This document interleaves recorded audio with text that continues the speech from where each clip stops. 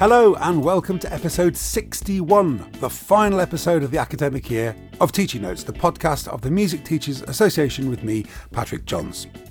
And a hearty round of applause to us all. We did it, we got there. Another academic year is behind us and it's time to stop for a bit. If we ever do. Anyway, today I'm going to be looking at a great new idea for homework for Key Stage 3 students with Alex Parsons. And look, I appreciate that homework probably isn't top of everyone's to-do list at the moment, but we will have to start thinking about next year at some stage. And I thought it'd be better to have this idea to ruminate upon than to bring it out in September once planning had been done.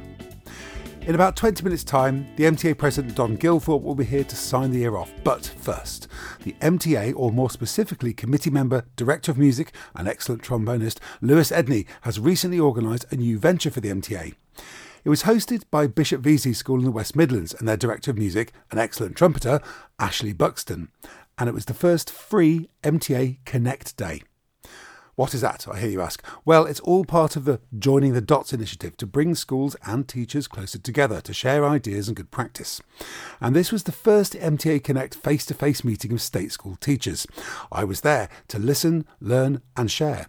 It was absolutely fantastic. And here is the brains behind it, Lewis Edney. Lewis, welcome back to the podcast. Thanks, Patrick. Good to speak again. Now, I've been on this day, so I know obviously what it's about, but most people won't do. Tell us what today was. What was it called and how did the day run?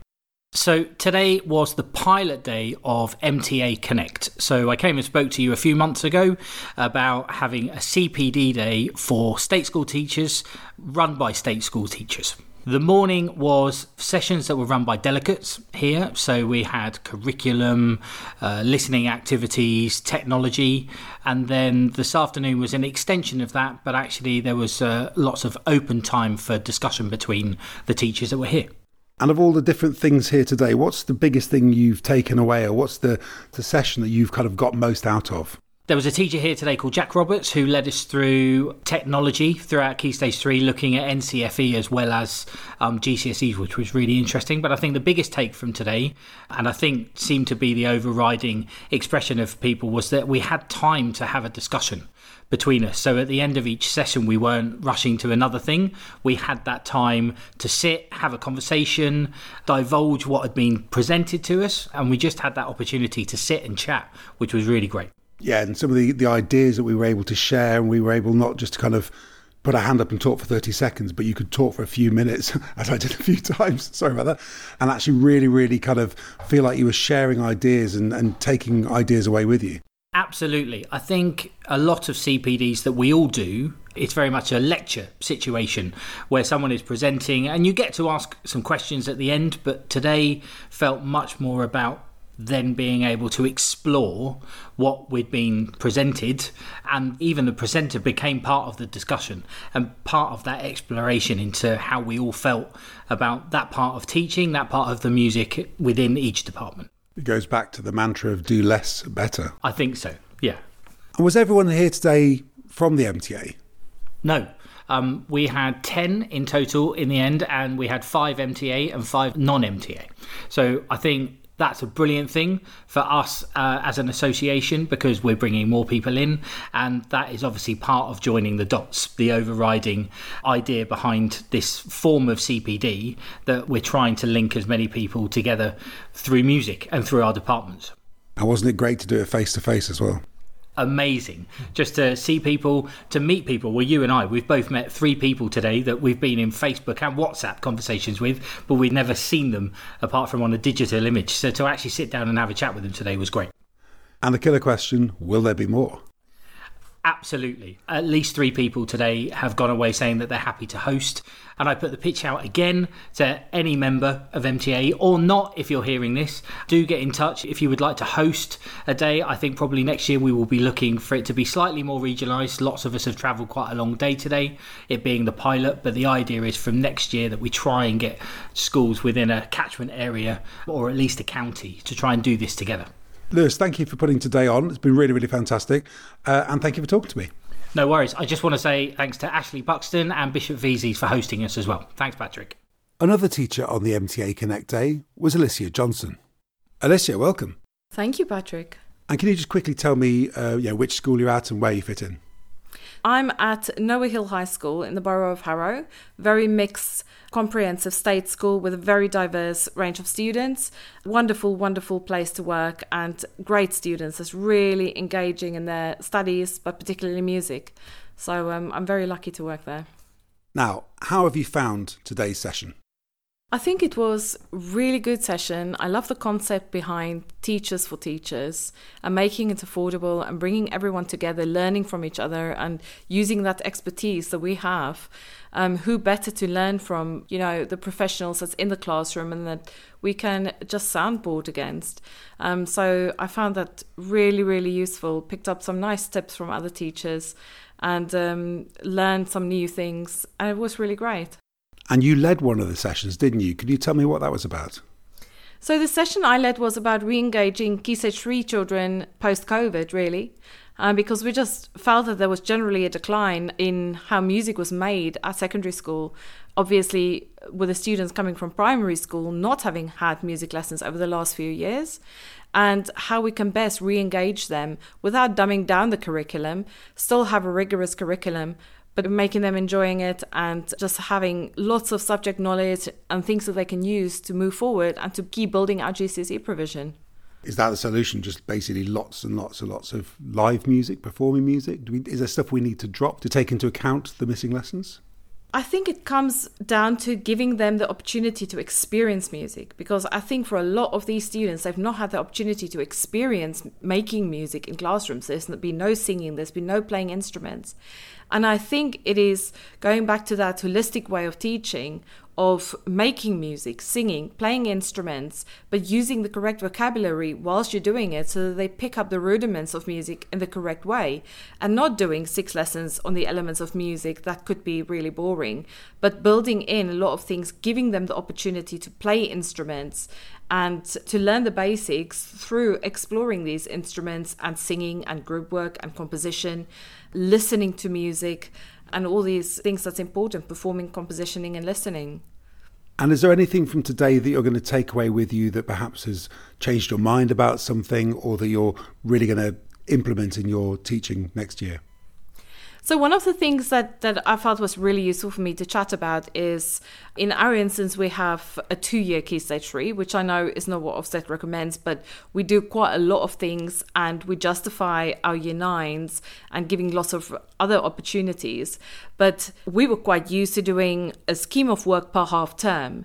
And I think we've had quite a lot of conversation around that, to perhaps teach less, but teach in more detail. So stretching that scheme of work. And I think I might really look into my schemes of work and perhaps instead of having 6 half-termly scheme of works, perhaps limit that to 4 schemes of work a year, but spend 8 weeks on it rather than just the 6 weeks. Or in our case, we've got music every second week, but we've got it for a double lesson, which means I see them on 3 occasions during a half term, which is really not that much if you want to get into depth and really embed skills and knowledge. So I will definitely go away and re-look at our curriculum and how we teach it, and that it's not necessarily quantity but quality through what we teach. Yeah, that seems to be the way things are going. Like, people are just getting away from trying to cram everything into 6 weeks, because I've never felt personally that it's working particularly well. Yeah, that's true. Basically, you get in, you get through it, you quickly do an assessment. Those that get it. Those that don't get it, we move on to the next exciting topic. And if they're not keen on the particular unit you do, then that's fine, they move on to something they do like. Whereas I think if you spend a little bit more time and you get their understanding there, more of them will really enjoy it and benefit from it. It also provides the opportunity to give more rigorous feedback and assessment for them to really have a look at that feedback, act on it, and then reapply it and improve that way. Great. Well, I hope you've enjoyed today. I certainly have. I've definitely enjoyed it. It was the greatest bunch of people together. It was really good to tap into each other's ideas and things and just get together, really. Great, Alicia. Thanks very much.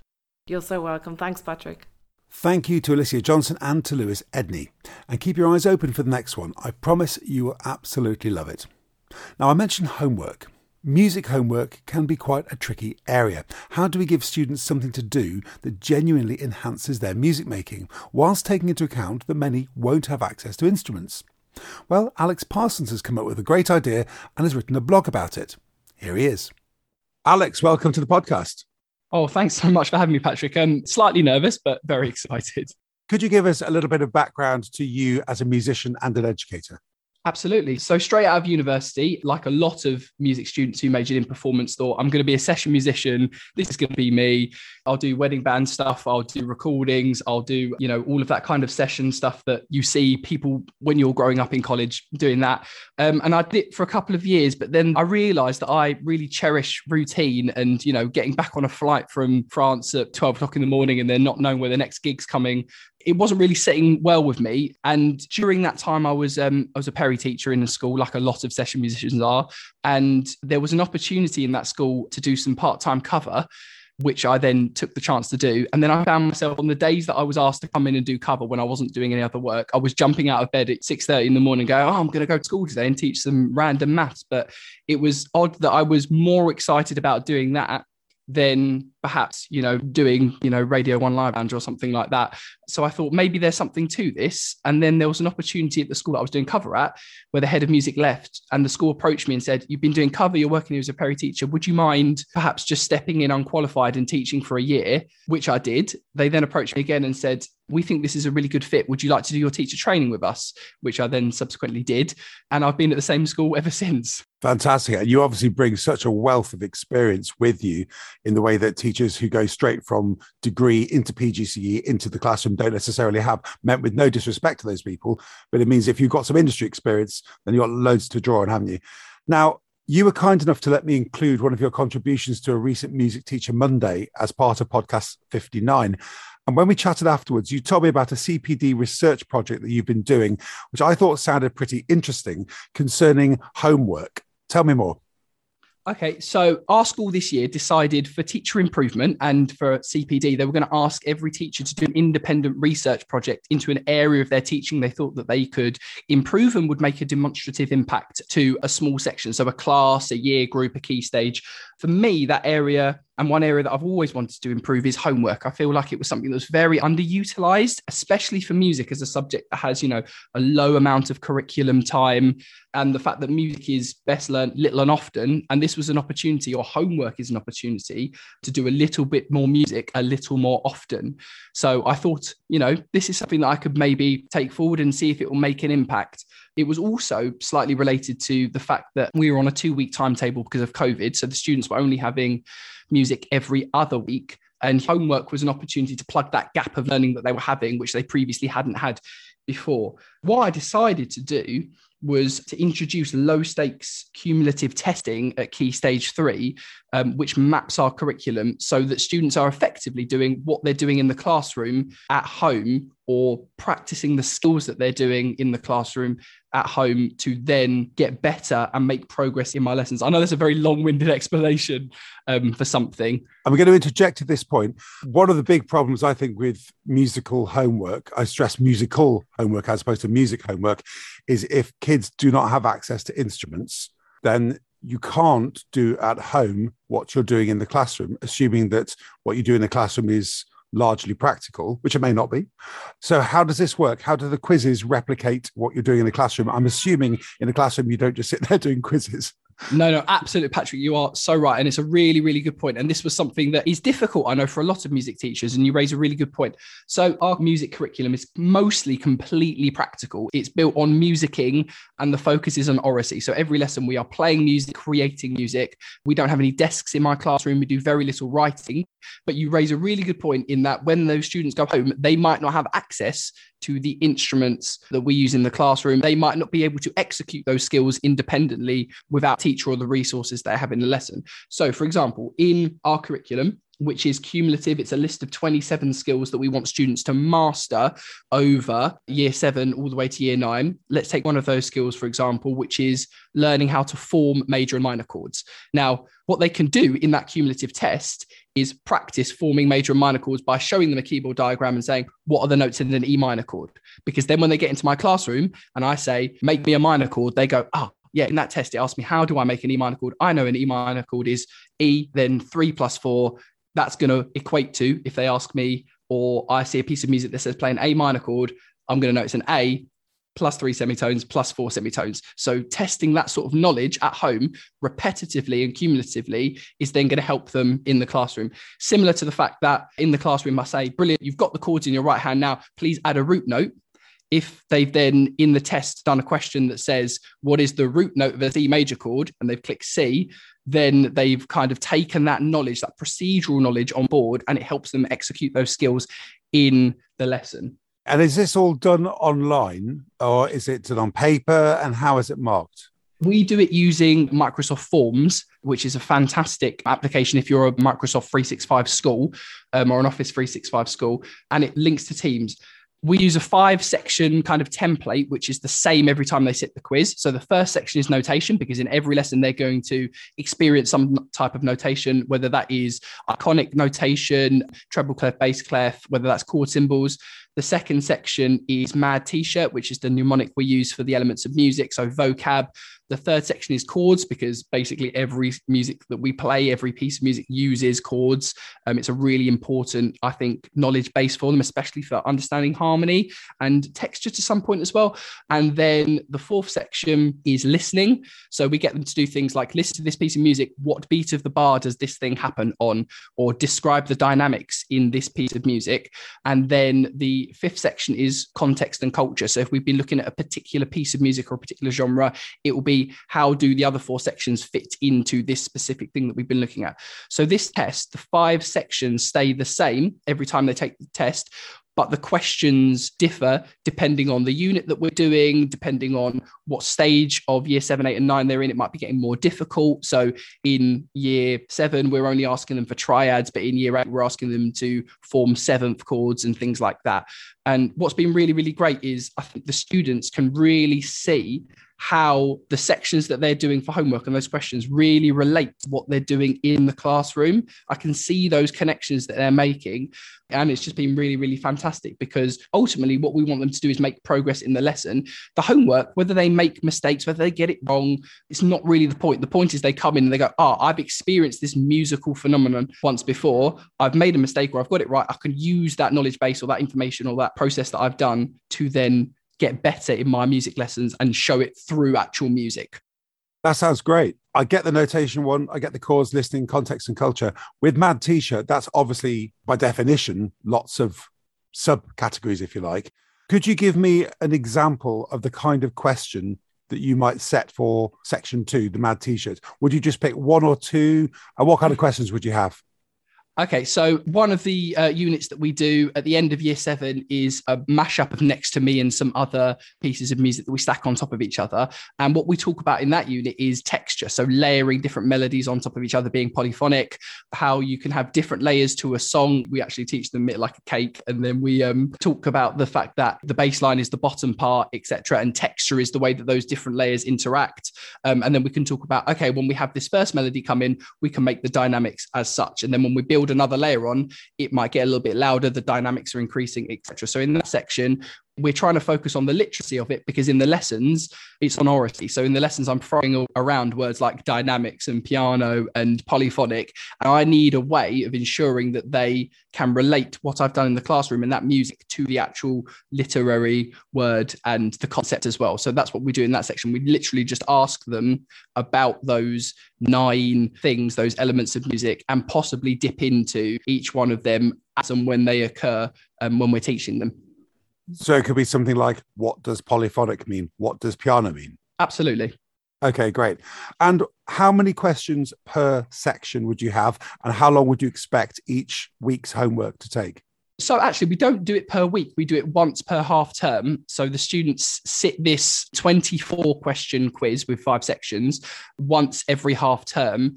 What happens is they come in year 7, and the first time they set it, they've obviously not experienced a lot of this. So it gives them a baseline, and that first test is quite easy. And then it gets incrementally more difficult. And if they keep that baseline over the 6 tests that they do for homework over the year, it shows that they're making progress, because say if they come in and they get 18 out of 24, then the next time we do it, even if it got harder, they kept it 18 out of 24. They are then making progress because we're introducing new concepts, new vocabulary, the listening gets more difficult, etc. And do you continue something similar into Key Stage 4 and 5, or does it all kind of change? That's a really good question. I've been contemplating that. So at the end of this CPD process, we were asked to review it and what would the next stage be. And I was thinking, could we do something similar for Key Stage 4? Because at the moment, I do low stakes testing with Key Stage 4. We do a lot of Kahoot at the beginning of lessons. We do a lot of multiple choice quizzes for homework. But what we do is we do a set work. So, we'll start with Killer Queen. They do that. And then actually we move on to Purcell, and they don't actually answer questions about Killer Queen until further down the line. So maybe we could do something like focus on an element, perhaps. So it's vocal music in that one. So we could talk about word setting, we could talk about melody and things like that, and then test them on those different sections as opposed to just Killer Queen. We say, now we're going to set you on melodic content of all of the set works, or we're going to do harmonic content of all of the set works and dip that in rather than just asking questions about one specific set work. So do something cumulatively as well. I think that might work. I don't know yet. I'm hoping that the stuff that we do at Key Stage 3 will translate into Key Stage 4, but that will be the next step. And I think I'm right in saying you've written all your research, your findings, your examples up as a blog. Where can teachers go to read your blog? Okay, the blog is at Treble Teaching, so it'll be the normal trebleteaching.wordpress.com. People can also follow me on Twitter at Treble Teaching, and I will post links to the blog on that, and hopefully they'll get maybe a more succinct or in-depth description of what we talked about, because I know it's a big project that I've tried to condense into an interview, and I think maybe seeing it might be a little bit more accessible perhaps for some people, which will be really, really great, because I've worked hard on it and I'd really like to share it. And I'd also really appreciate feedback from people as well, because teaching is a profession, especially for music teachers, where you can be a bit of an island and you can't have that kind of connection in your own school setting with other people. So it's really nice to be able to have this opportunity to share this with people and engage with people, because you don't get that in your own school sometimes. Well, it sounds really, really interesting. And I'm sure that teachers, people aren't going to be thinking about school, hopefully, for the next 6 weeks. But at some stage, of course, we're going to be starting to think about September onwards and do some planning and refining. I'm sure this is going to provide a lot of inspiration for teachers. So, Alex, thank you very much. Thank you so much, Patrick. Thank you for having me. Thank you to Alex Parsons for sharing that great idea. And now, just before we switch off and reach for the tonic water, here is MTA President Don Gilthorpe with a few reflections on this academic year. Don, welcome back. It's great to be here. Thank you for having me. So another academic year passes and our first normal one for a while. Yeah, indeed. And actually, it's been really lovely to see the way in which everybody's got back to making music together. All sorts of people did all sorts of exciting things via screens during the pandemic. But this year, it's been wonderful to see social media posts of concerts and rehearsals and workshops and all sorts of things that are normal, everyday things that we've been missing for such a long time. Yeah, and I've really noticed, for example, my students are just so up for playing and just so up for getting involved in music again. It's lovely. What do you think have been the high points for music education generally this year? Again, I think it's been about getting back to it. There have been all sorts of grand things on a national scale, but I think it's the day in, day out work in music departments up and down the country. For me, it's been really lovely to see the children coming back into the department, into the practice rooms, being around, being a real mixed-aged community of pupils and staff where we support each other and make music together. But then above and beyond that, whatever you think of the things which are being released from the government, music education is in the spotlight and it is getting some attention. And we've had various documents come out. We've had the long-awaited national plan, and the MTA response to that has been really wonderful, led by Catherine Barker, who's done an amazing job in coordinating our response with Keith to make sure that we're supporting people. But music being on the agenda can only be a good thing. We're excited to get involved in making that happen and making that work for teachers on the ground. And talking of the MTA, what have been the highlights of the year for the MTA? Oh, it's got to be the conference. We've had all sorts of great things throughout the year, with lots of webinars and lots of resources delivered, but the conference brought everybody together, and seeing such a buzz and such a wonderful, positive atmosphere with us all pulling together was great. It's the first one in 3 years. It's the biggest one ever, with Jill Davis doing such a sterling job of pulling it all together. And actually, many, many thanks once again to the team at St Edward's for welcoming us to their really beautiful school. It was a real privilege to spend time with them over that weekend. And as we conclude another academic year of Teaching Notes podcasts, do you have a message for music teachers everywhere? Yeah, I think the message is have a rest, have a good rest. The thing about this year has been that getting back to things, we've forgotten how tiring it all is. And I don't know about everybody else, but I'm certainly ready for a rest over the summer, ready to do even more exciting music making in September. So I would say have a good rest, enjoy your summer, and watch out for Ensemble landing on your doormat in the next couple of weeks. That's got a focus on career development for music teachers. So lots of really useful advice in there, and great summer reading ready for the term ahead. Great, Don. You have a great break too. Thank you very much. You too. Thank you to Don Gilthorpe. And that's it for this edition of Teaching Notes, the podcast of the Music Teachers Association, and indeed for this academic year. I hope you have enjoyed these fortnightly podcasts. They've been great fun to make and to share with you. This academic year, we've had 57 interviews across 21 episodes, including words of wisdom from Christopher Stevens, Yolanda Brown, Dick Hyman, Paul McCreesh, Annabelle Williams, Ralph Allwood, Judith Weir, Tasman Little and Shirley J. Thompson. In this academic year, the podcast has been listened to, rather pleasingly for anyone with an interest in numbers, 11,111 times. So thank you for playing your part in that.